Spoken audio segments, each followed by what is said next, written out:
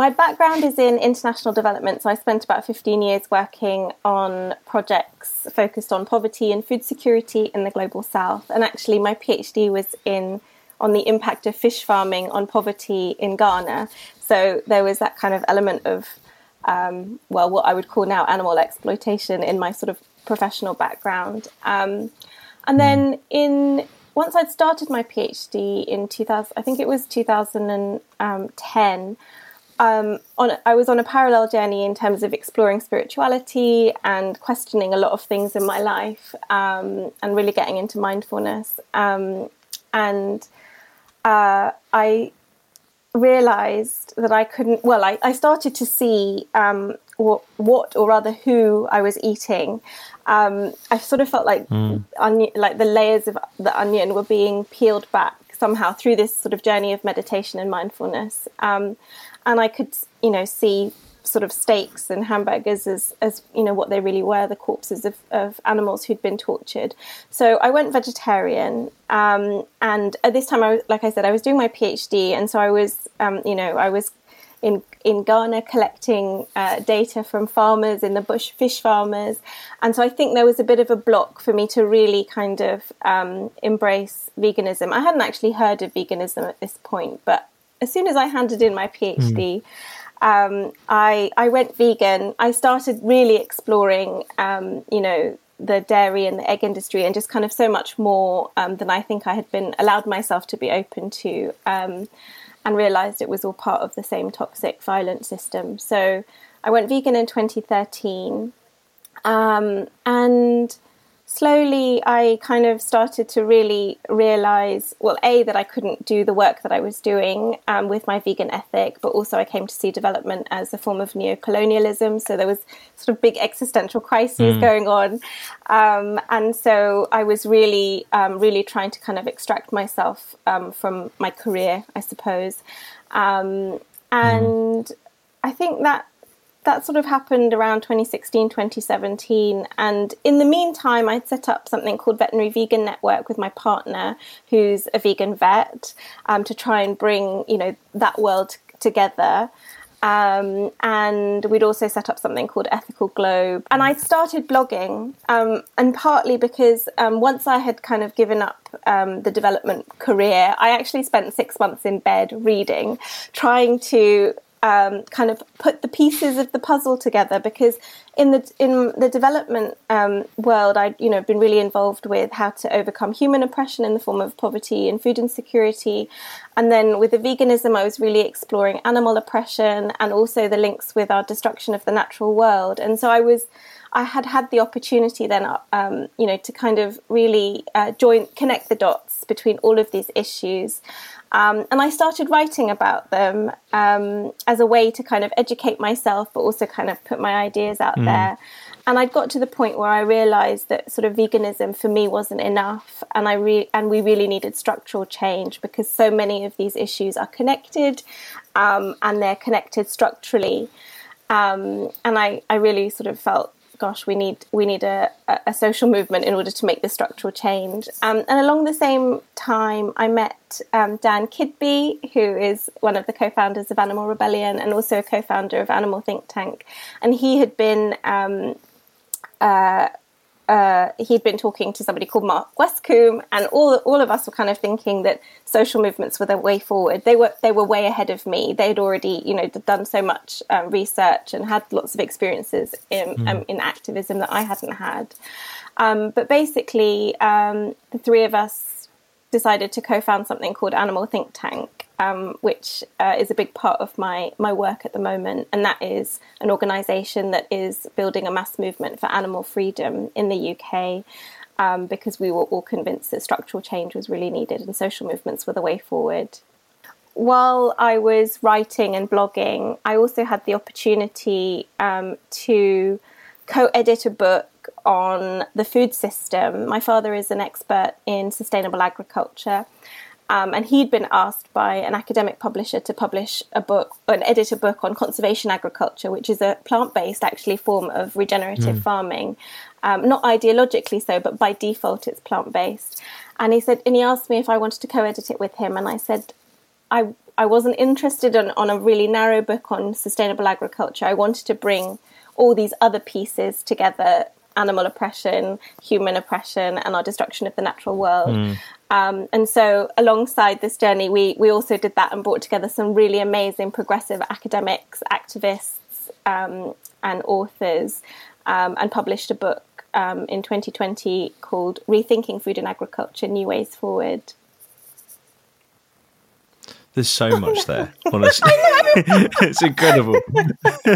It's incredible. It's almost like where to start.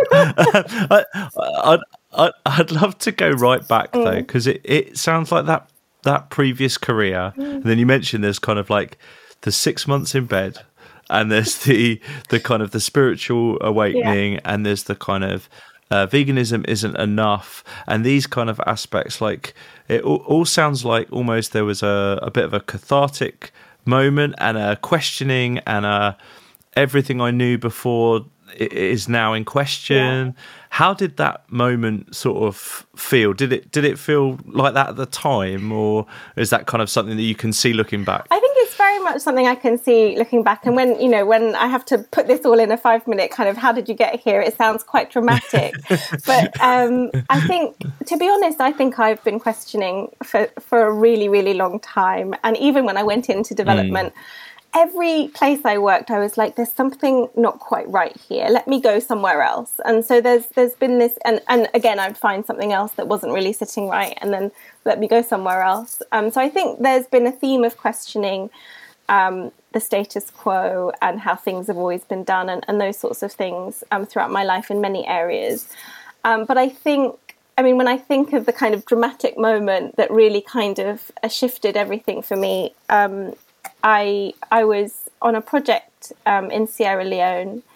I was sitting, it was such a cliche, I was sitting in a 5-star hotel with my very well-meaning, well-intentioned colleagues, and we were talking about poverty over, steak and that kind of, and I just thought, I can't do this anymore. And I think that realization, or that moment that felt so visceral in my body in terms of I can't do this anymore, and I can't do the fish farming stuff anymore, felt quite, it was there was so much clarity there. It's like I went home and I was like, I can't do this anymore. So there was that kind of sort of, I guess, moment of realization, and that 6 months was a very kind of cathartic, it was such a relief actually that I could kind of step back and I've always wanted to live my life in line with my values, and then having my values evolve in the way that they have so dramatically with veganism and that whole journey.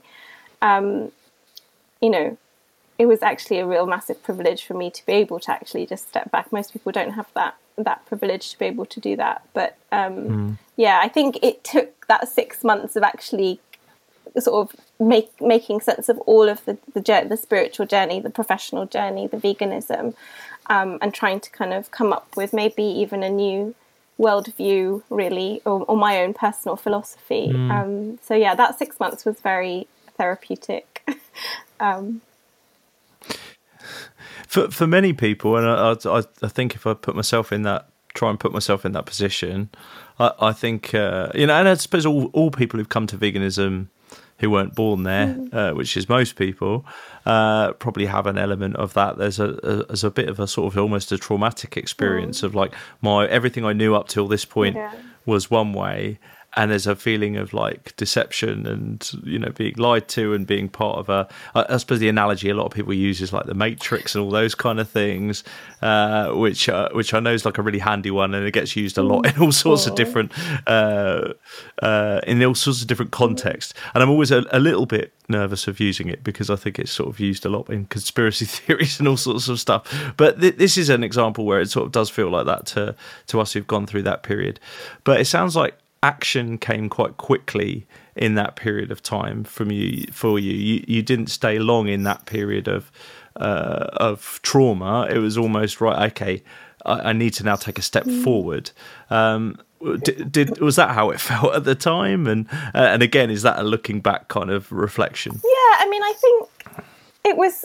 I think in that so in that 6 months that felt very important, I was kind of like, it was very much like, I don't know what's going to come in terms of any of this, because it was both career and sort of, in that period as well, I think I realised that my purpose in life was to do something for the animals. Like, that was a really big kind of realisation during that time. And I think once I'd really sort of realised that and accepted that, it was like, yes, I have to do something. And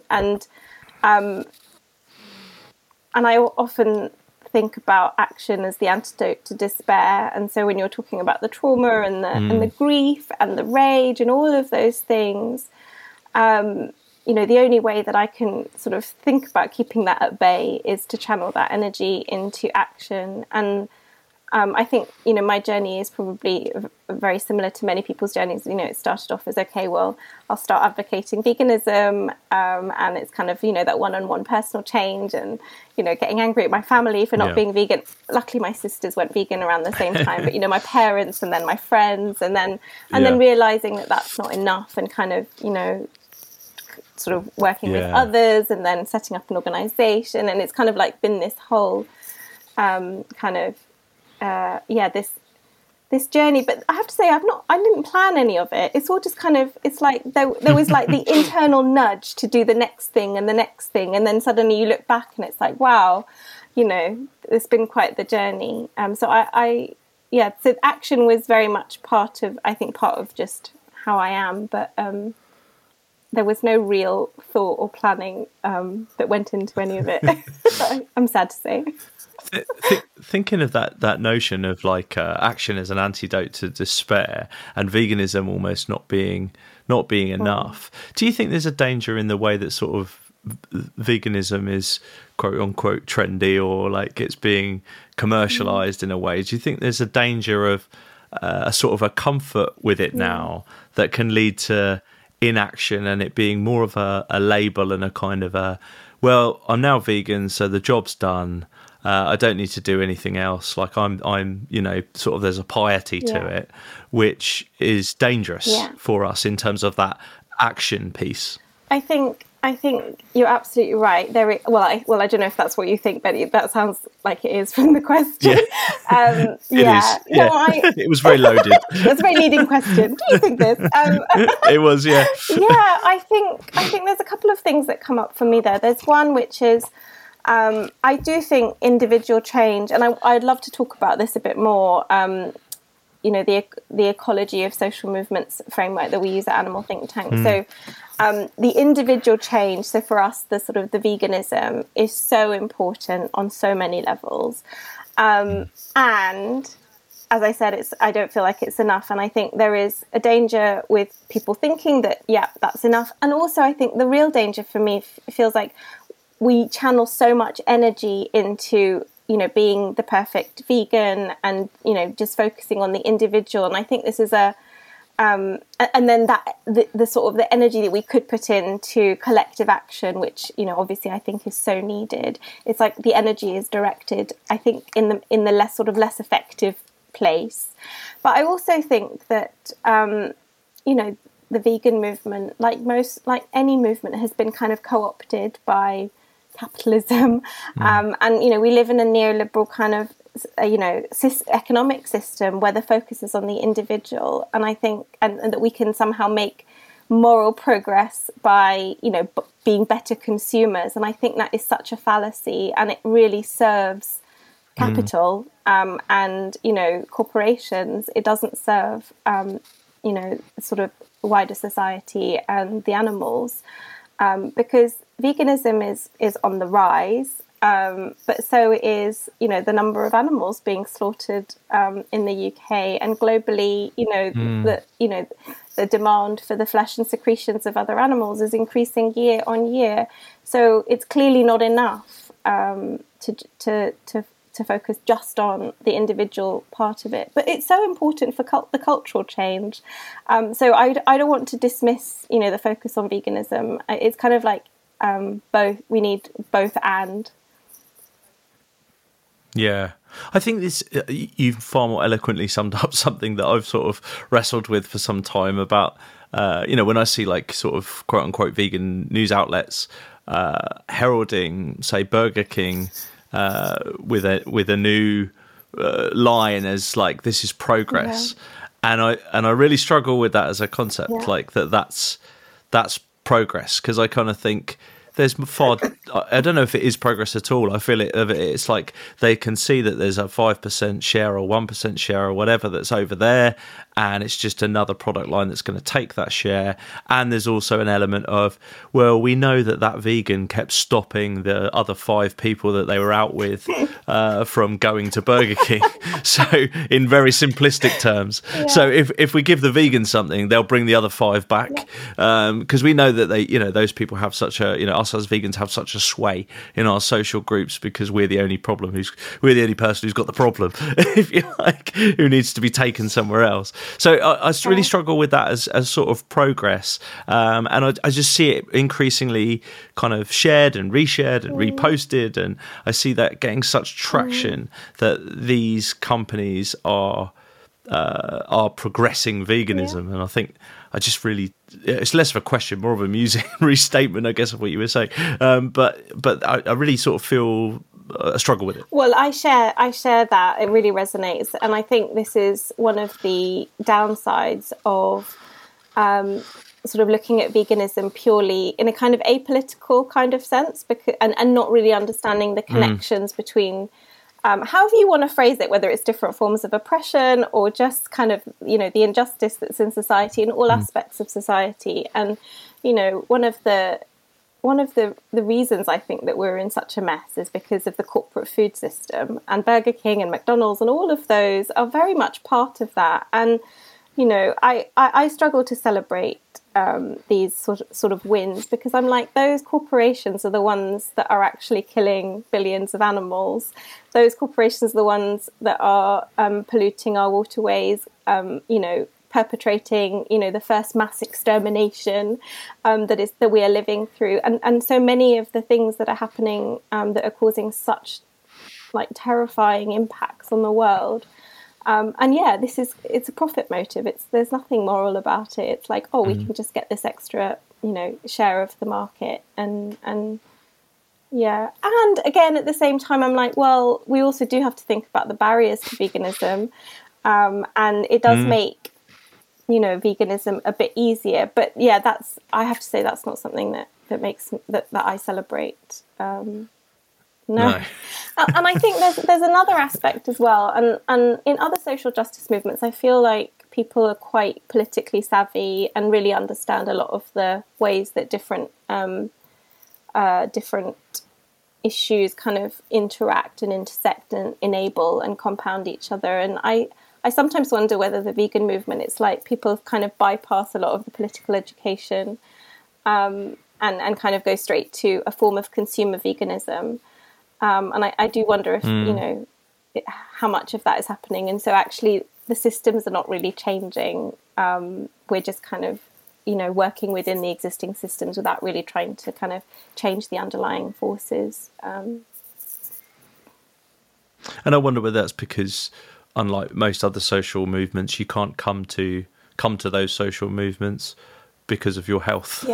If you see what I mean, you can't come to them for other reasons, if you know what I mean, whereas or you're unlikely to, whereas with veganism we use those tactics in the sort of community. I say we as the sort of the big we of veganism, but we use those tactics, like, here's the Game Changers documentary, for example, and that's obviously going to bring people in at a different angle that may have never thought politically.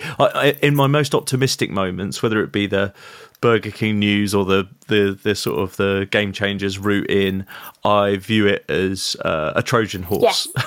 It brings people in, and then we can talk about different things and different issues and wider connections. And I've seen that happen for so many people, that they've come in through various means, and then it kind of opens up this whole new world of information and kind of awareness about the animals.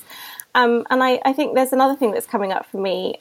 When we focus on veganism, it's like we're focusing on, and in a way we're kind of doing it now between the two of us, we're focusing on humans and our lifestyle choices, when actually the movement is a movement for the freedom of other animals. And so when we, this is another, I guess, downside from my perspective of the focus on veganism. It's like, we still are centering ourselves and what our choices in a movement that's not about us. And I think that was part of my journey as well. It's like, God, all my conversations are about, what are you eating? And on one level, I don't care. Yeah. I don't care because it's not about that. It's about the animals. It's not about like my diet, but obviously it's so interconnected. But I think even the framing of the vegan movement it makes it hard to then talk about the real sort of victims of the system. 100%. And I think as humans, we're probably never going to get away from that completely. Like we have to talk about these things. We do talk about these things. We are human centered, but you're absolutely right to have it in our minds, I think, and not run away with it is important. I think if we run away with it, we sort of run into the hands of those sort of powers that we talked about, the neoliberalism, the individualistic culture, so on and so forth, kind of relies upon us staying in that world and never coming out of it, and just obsessing over it. So I'm totally with you in terms of that betwixt and between, and I'm sort of very aware we're in a sort of a bit of a vegan inception kind of conversation in talking about it. But so on that note, Animal Think Tank, let's talk about that. So when did the sort of seed of inspiration for that come from, and tell us a little bit about the organisation for folks who don't know. So a bit of the story, it depends actually who you ask, because we were all looking at it from our own perspectives. But so there were 3 co-founders, myself, Mark Westcombe, Dan Kidby, and each of us, I think I mentioned we were kind of on our own journeys. And one of the, I think, important pieces of the story was Mark had been reading this book called Bury the Chains about the abolition of the transatlantic slave trade, and kind of had an epiphany that we needed to do this for the animals in terms of building a social movement. Dan had come from a sort of background of Occupy LSC and a sort of activist background, but also he'd been studying law. So he had also, he was also looking to build a social movement for other animals. And, then there was me on my own journey that we've talked about. And so I think the inspiration and the will to do something, to build a kind of, to build this mass movement or a network or something was there between Mark and Dan. And they had been talking about it for about 6 months before I came on the scene.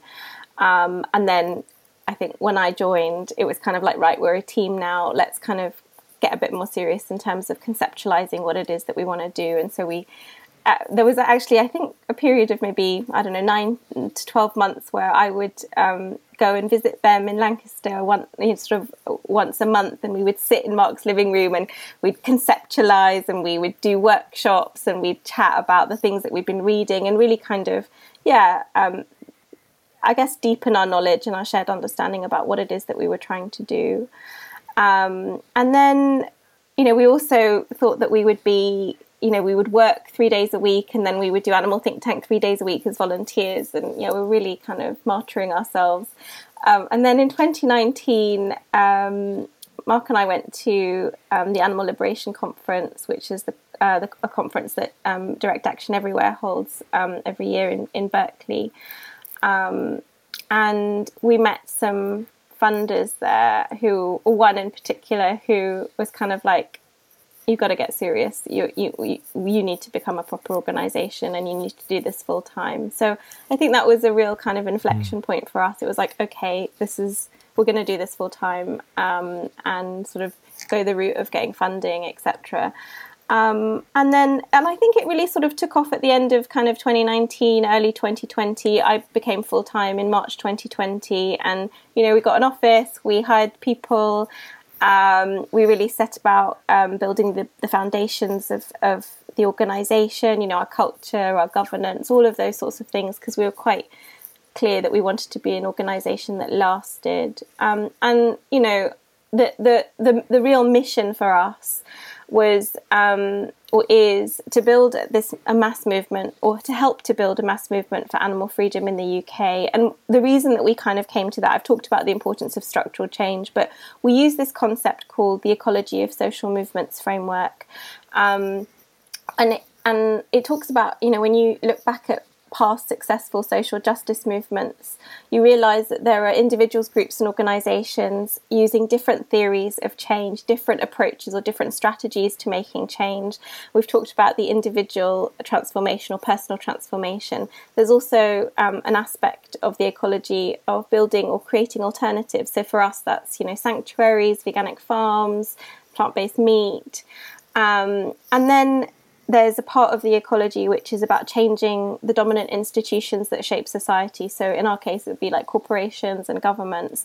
And you can do that from the inside through lobbying and party politics, or you can do that from the outside through mass protest movements and through community organising. And when we looked at the UK movement, we really felt that there was a gap with the kind of people-powered outside game. And, you know, when you look at sort of past social justice movements and you look at the movement cycle, often it is the mass protest, that kind of disruptive action that really pushes the movement into a kind of takeoff phase, because it kind of, you know, the idea is that mass protest or that campaigning, that collective action is really geared to shifting the Overton window, shifting what is, you know, acceptable, thinkable, even a, you know, policy option, and creates the conditions for the rest of the ecology to kind of do more and to be more radical, and for other organisations to pop up. So that was some of the thinking behind it, and we take great inspiration from a book that I often talk about called "This Is an Uprising" by Paul and Mark Engler. And if any of you, any of your listeners are interested in, you know, social movements and how social movements have been successful in the past, this is such an inspiring book, and it looks at the civil rights movement, the Indian independence movement, the student movement in Serbia called Otpor that overthrew Milosevic.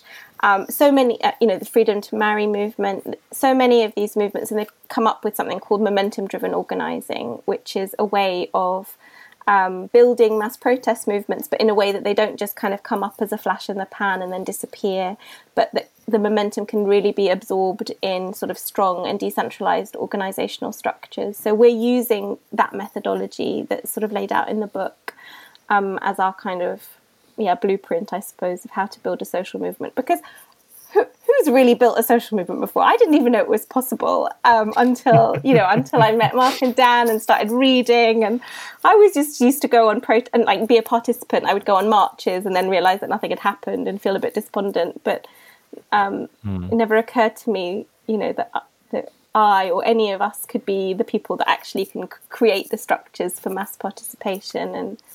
And so that's a bit of a roundabout way of talking about Animal Think Tank. No, there isn't really a sort of an IKEA guide to social movements. No. You mentioned about organisations popping up and sort of decentralised and there being, you know, feeding off each other in a way was the kind of the imagery I took from that. And it what jumped into my mind was obviously Animal Rebellion, which I'd like to talk about in terms of your involvement with that organisation. But then I kind of think about their attachment to Extinction Rebellion, and then that sort of sends me off into Just Stop Oil and Insulate Britain, and it makes me think about this kind of like general uprising of movements all at the same time with slightly different names but pretty similar goals. Many of those not directly connected with, you know, you wouldn't describe those as kind of animal liberation organisations, but they're sort of adjacent. And there's a connection when we think about sixth mass extinction and, you know, the habitats of those animals and so on and so forth. So it'd be good to sort of get your view on the context of all of that. Because my reading is that that's all going on together, and that's all what you're talking about. But it would be good to get your view. So, what was coming up for me when you were talking was that I sort of often think that. So we talk about the animal freedom ecology, but I think it's overlaid with an environmental kind of movement ecology. And another overlap for me is kind of the food movement ecology. So they've got their own kind of things going on, but there's so much overlap. And I sort of think that if we, there's probably 90% of the things that all movements would agree with as being important, up to probably, I don't know, factory farming, and then things get more complicated after that. So I think they're very related. And I also think that, it's been really interesting to firstly be part of, but also to watch the growth of Extinction Rebellion, especially in the early days, and how that, I feel like that's kind of given a big boost to a lot of movements in terms of, look at what's possible. And it's kind of activated a whole group of people that kind of, weren't active before.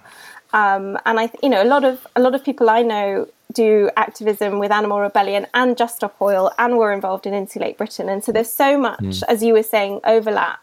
And, the issues are so interconnected.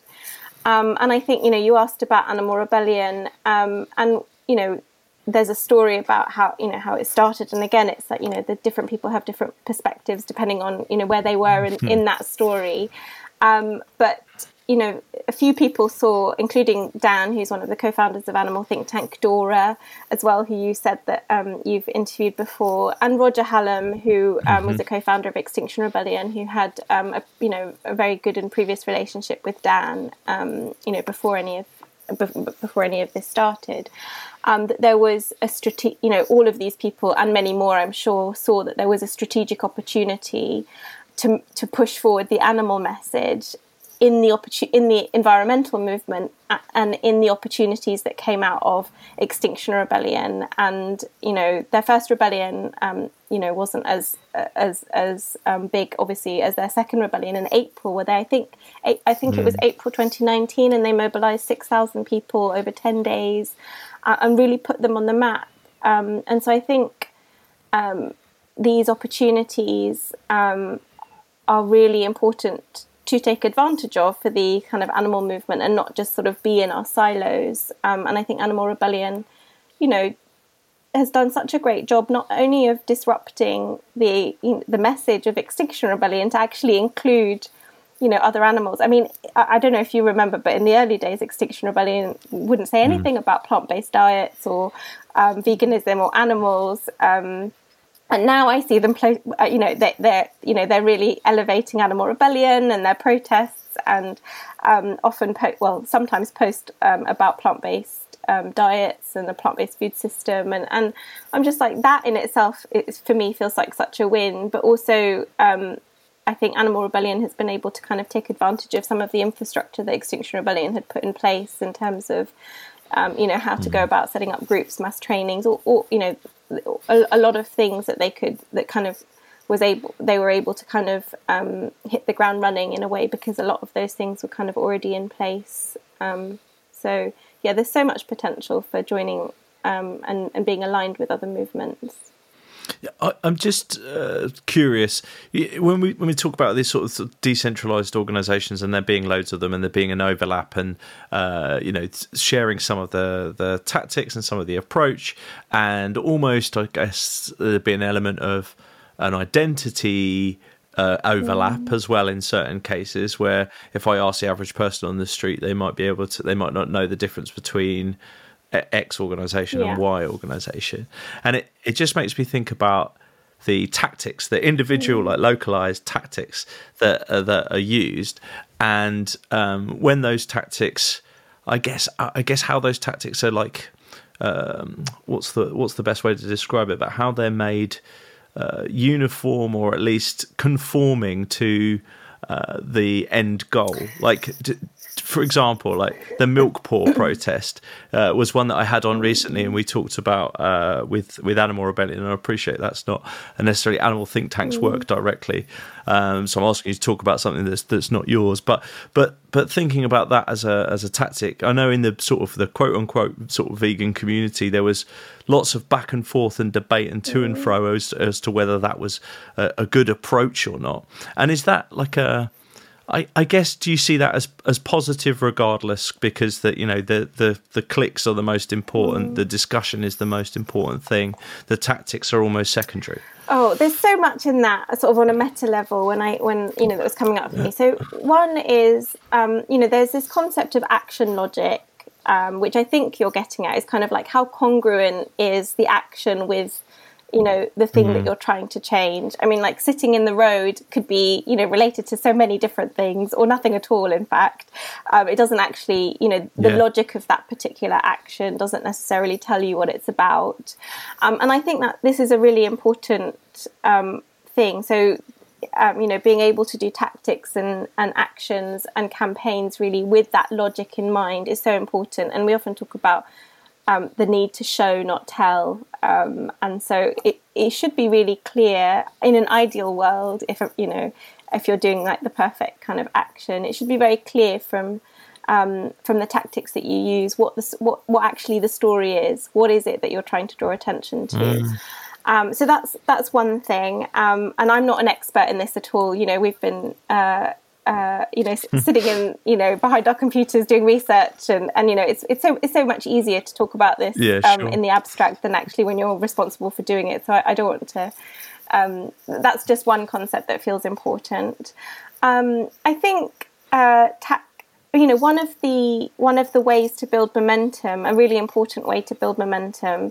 And what these groups are trying to do is trying to push the issue out into the public consciousness, because they have, these conflicts and tensions are there. It's just that, society is not looking at them. And so the role of the sort of protest movement or, direct action group is to be able to push it out so that people have to look at it and take a stand and say, yeah, okay, I'm either for or against. So tactics have to be disruptive. And disruption is going to annoy people. And even the people who are supposedly, on your side. But when we look at, for example, there's a slide that I often use when I do talks on our theory of change. And it's kind of looking at public opinion about the freedom rides in the civil rights movement, and this was a very successful campaign. But the majority of Black people were like, "This is not good," right? They were against it. So, but the thing is that I think this shows that people can be kind of against your tactics, but they can still then be for your cause.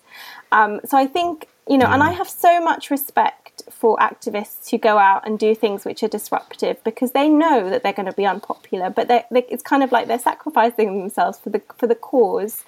And of course, we're never going to really know beforehand whether a tactic is going to be successful or if it's going to push the needle or not. It's like we have to try and see what happens and learn from it. And I think the processes that we use often are sort of, to learn and reflect and get better and improve over time are so important. And I remember in the first rebellion of Animal Rebellion how difficult it was to pull off a really good action, because there wasn't so much experience. And now how brilliant they are in like disrupting and building those bamboo structures, and I'm just like, there's so much growth and learning that's happened, and I think that's kind of all that we can really do. And I would say to people who are kind of inclined to say, God, you're making vegans look bad, or this is bad for the cause, to kind of think about the bigger picture and the theory of change.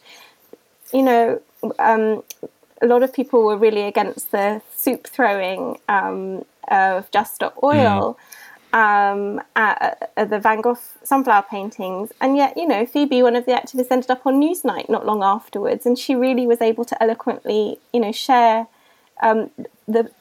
the perspective and get people to think about the 100, fossil fuel licenses that the government is about to kind of grant.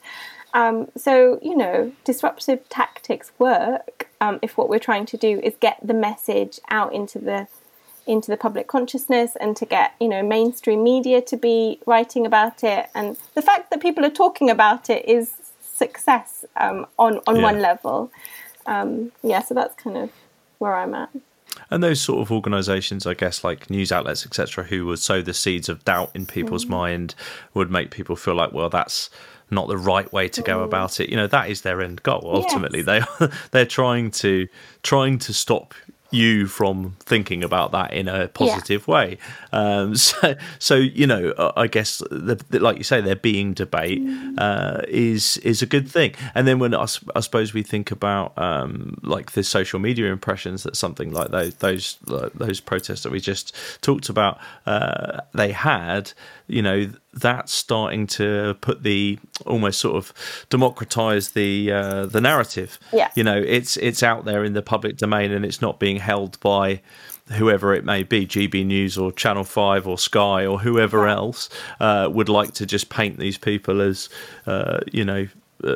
mindless kind of hippies looking to disrupt everyone's life. There's a deeper message to it. So I think you're absolutely right. And having spoken to Steve from the Milk Pool protest recently, that the thing that resonates is that personal sacrifice element as well. Like that somebody puts themselves in that position because they believe in a far bigger mission than themselves and their own personal sort of likability, etc. And actually, he was talking some weeks out from the event.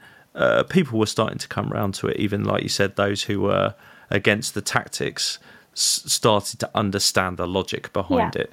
And so it does all seem that when we look at these things in the moment, they feel inflammatory. When we look at them slightly out, they seem, slightly further out, they seem actually pretty rational. And then I suppose when we look at it in the sort of in the historic context, sometime forward, hopefully we'll be looking back at it as well. Those were the kind of things that started these movements and gave them momentum. Yeah, no, I think that's absolutely right. Martin Luther King was really unpopular when he was alive. It's only in years later that we like herald him as some amazing person. And I think I think this element of sacrifice is really important, and often we talk about the more disruptive actions that you're doing, the more the element of sacrifice is important, because sacrifice inspires empathy in people, and also it kind of it sort of activates something. It's like, if these people are really willing to put their bodies and their lives and their freedoms or whatever it is on the line, there must be something to this, and so I think there's a lot of important dynamics that go on with actions, both with disruption and sacrifice. And when I see the milk pour, the milk spilling, and the soup throwing, my instinctive visceral reaction is like, oh my goodness! But that's the point, It's, even though I know the theory, it's like, but I think that's the point. It's trying to disrupt our normal kind of, just sleepwalking off a cliff, as far as I'm concerned, and the point of these actions is really to dramatize the injustice. So in many ways these actions are political theatre, so they have to be dramatic, they have to be a bit OTT in order to be able to get people's attention. The fact that people have all these different reactions, I think it means that they're doing something. And I think the last thing to say is that the idea of these actions in many ways is to polarize. It's to kind of, like I said, to kind of ask people, which side are you on? And ideally, we want positive polarization, so to move more people over to the side of the cause than it does, push people away, because it's always going to push people away. But we're trying to push more people to move from sort of being passive allies or neutral to be, to also take action. Yeah. So obviously that's the sort of the disruptive, the action side of things, and like you say, the political theatre, but sort of alongside that needs to become something substantive that sort of follows, like here is a kind of an actual set of actionable policies and so on that can be put into place. And so I'd like to talk about the book, if that's okay, because that seems like that sort of fits into that kind of category, and it sort of I guess what resonates with me is I had a conversation with Dr. Alex Lockwood some time ago, who was working on a project alongside the Vegan Society. We had a sort of a conversation about this then, that, on the one hand, you've got the kind of animal rebellion piece, the kind of mass protest piece, the hearts and minds. And on the other hand, you then have to sort of be able to offer something up as, okay, well, here's the change. This is what this looks like. So it'd be great to talk about the book, if that's okay. Well, just before we talk about the book, I wanted to say, so, and I think you've touched on this, or you've understood this. It's like there's the different parts of the ecology are kind of responsible for different things if we use this framework. And so for the mass protest is kind of like pushing it out into the public consciousness, creating the conditions then for the people who are skilled in developing policy and have relationships with kind of, you know, MPs or the decision makers, to then be able to push forward their agenda, whether it's legislation or regulation or whatever it is. So, I think with social movements as well, it's important not just to be against something, and as you say, it's like offer up the solution. So it's not just ending dairy, it's also we need to rewild, and that's kind of a big part of the solution. So the book, well, I wouldn't say that it's a whole set of policy recommendations, but it really is, you know, I often say that it's the book that I wanted to read and I couldn't find. You know, I was reading, you know, really amazing books that went deep into, you know, animal rights, and animal liberation, and then, you know, human oppression and development and environmental things. But, you know, the environmental books never included other animals in the way that I wanted them to. The sort of human oppression, same with human oppression stuff, is sort of, it wouldn't include the animals. So I wanted, you know, something that would bring all of those pieces together. And also look at kind of the roots of what is wrong with our current system, and sort of going back more than 10,000 years, because I think that is so, I personally find it very interesting, but also it feels like if we don't really understand the origins of, you know, speciesism and how we've domesticated other animals and how that actually led to so many other things in terms of social stratification and so many other types of oppression. Like, you know, that's not a part of the story that I ever hear other than from people in the sort of a few people in the animal movement. So that the idea was to bring all of that together.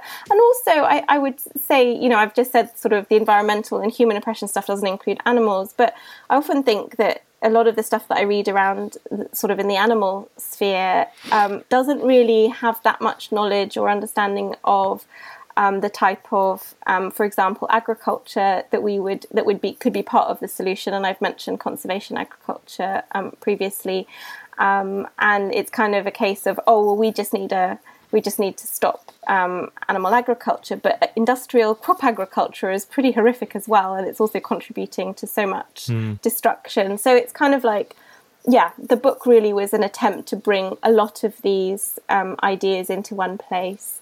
And not all of the authors were vegan, because, you know, there's a lot of expertise outside of the vegan movement or the animal movement. But I knew that we would have the last word in the last chapter in terms of bringing it all together. So, and we put forward, it's called Rethinking Food and Agriculture, New Ways Forward. So half the book is really about, okay, what are the roots of the crises and what's wrong with the current system?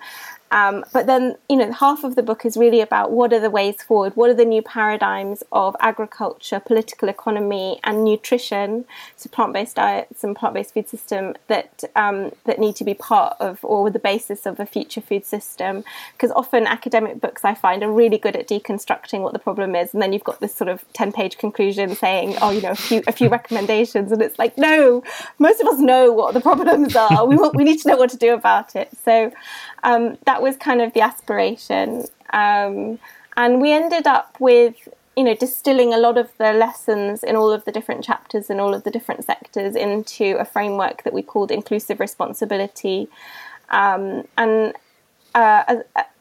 It's not like a blueprint for how to change things. It's more like a set of, I guess, principles, where there could be lots of different visions kind of within that. But, is our food system needs to, be applicable to smallholders. So that's like against the corporate food regime. It needs to also, include, other animals and the planet in sort of a kind of concept. The rights of nature, for example. So lots of different sort of principles. There were 6.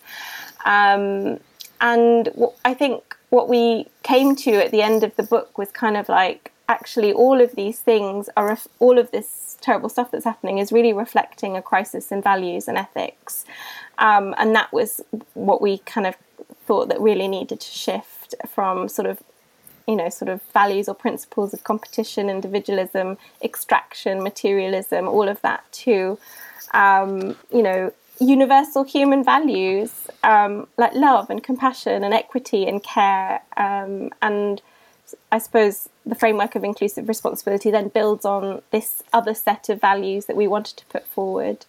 It's a holistic framework that really addresses, the new paradigms of agriculture, political economy, and nutrition that we want to put forward as part of the future food system. And we also came up with a kind of, well, it's a bit wordy, but the paradigm of agriculture that it was kind of distilling all the best bits of different paradigms that we'd been exploring in the book. And I think we called it conservation, agriculture-based, veganic agroecology. So that's kind of the paradigm that we think would be a really important way forward. And just to say a little bit about conservation agriculture, it's, one of the things that feels really important to me is that when we talk about, we need to put, as you said, we need to put a vision forward of what we think our food system and our broader sort of what system needs to to be like, rather than just saying what we don't want. And I often get the impression that people think that veganic agriculture is really niche and only a few people are doing it. And it's Ian Tolhurst and a few other people. And actually, it's really not niche, because conservation agriculture, it's a paradigm of agriculture that's based on these three principles. One is basically minimum soil disturbance. So that means no tilling. So no tilling of the soil. Covering the soil as much as possible, and diversified cropping systems. There is no default use of manure or grazing or any of those things. And one of the chapters in the book that I wrote with my father was actually looking at what happens in natural systems. I mean, in natural, like a forest, nobody comes and plows the soil in a forest. The earthworms do that. Nobody is coming and putting manure on. It's like the biodiversity that's in there is kind of, there's a whole ecology, and we compared what happens in a natural system to all of these types of new paradigms of agriculture that are being put forward: agroecology, organic agriculture, so-called regenerative agriculture with mob grazing, and then conservation agriculture. And so conservation agriculture doesn't use animals by default like the others do. And that's not from an ideological perspective. It's that's what nature doesn't use animals in that way. So I want, and currently conservation agriculture covers 15% of agricultural land. So it's not this niche thing that we think veganic agriculture is. It's it's not all organic, but it can be done organically, and there's lots of farmers doing it organically. So that was one thing that felt very important as a kind of basis of a new paradigm of agriculture. But then, and obviously the veganic part in terms of not using other animals, but also agroecology. So agroecology is a paradigm of agriculture, but more recently, with a capital A, it's also included the sort of social movement piece and sort of challenging the corporate food regime. And that, there's La Via Campesina, which is a big peasant, a global peasant movement that's really pushing this forward. But it's the idea that we can't just have a paradigm of agriculture without the context of, the structural changes that are needed, a paradigm of political economy that's needed, that's different to sort of corporate capitalism. So there's ideas as well in sort of agroecology with a capital A that include things like food sovereignty as opposed to food security. It's about decentralizing power in the food system. When we talk about food security, it doesn't include where that food is coming from, who is deciding who has the power in that food system. So food sovereignty is very much a political concept. Localization is included as well in food sovereignty, and often in the vegan movement we talk about, well, we don't need, one of the myths is that, if we buy local we'd be more environmentally friendly, and we know that that's not true. But there are other reasons I think that localization is important, and part of that is, globalization.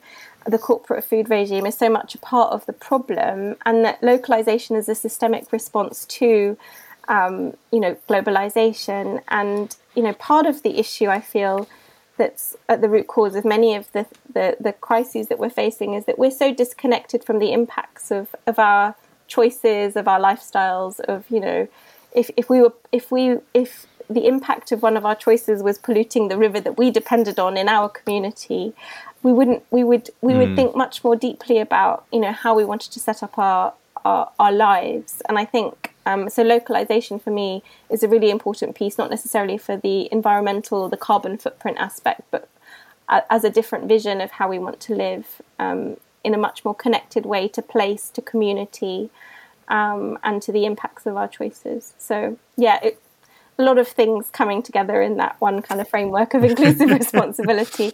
Yeah. Yeah, it's an incredible amount of things, actually. And just thinking, my very naive sort of brain says when I hear that, I love the all of those kind of concepts, and especially like when I think about localization and us seeing directly their impact.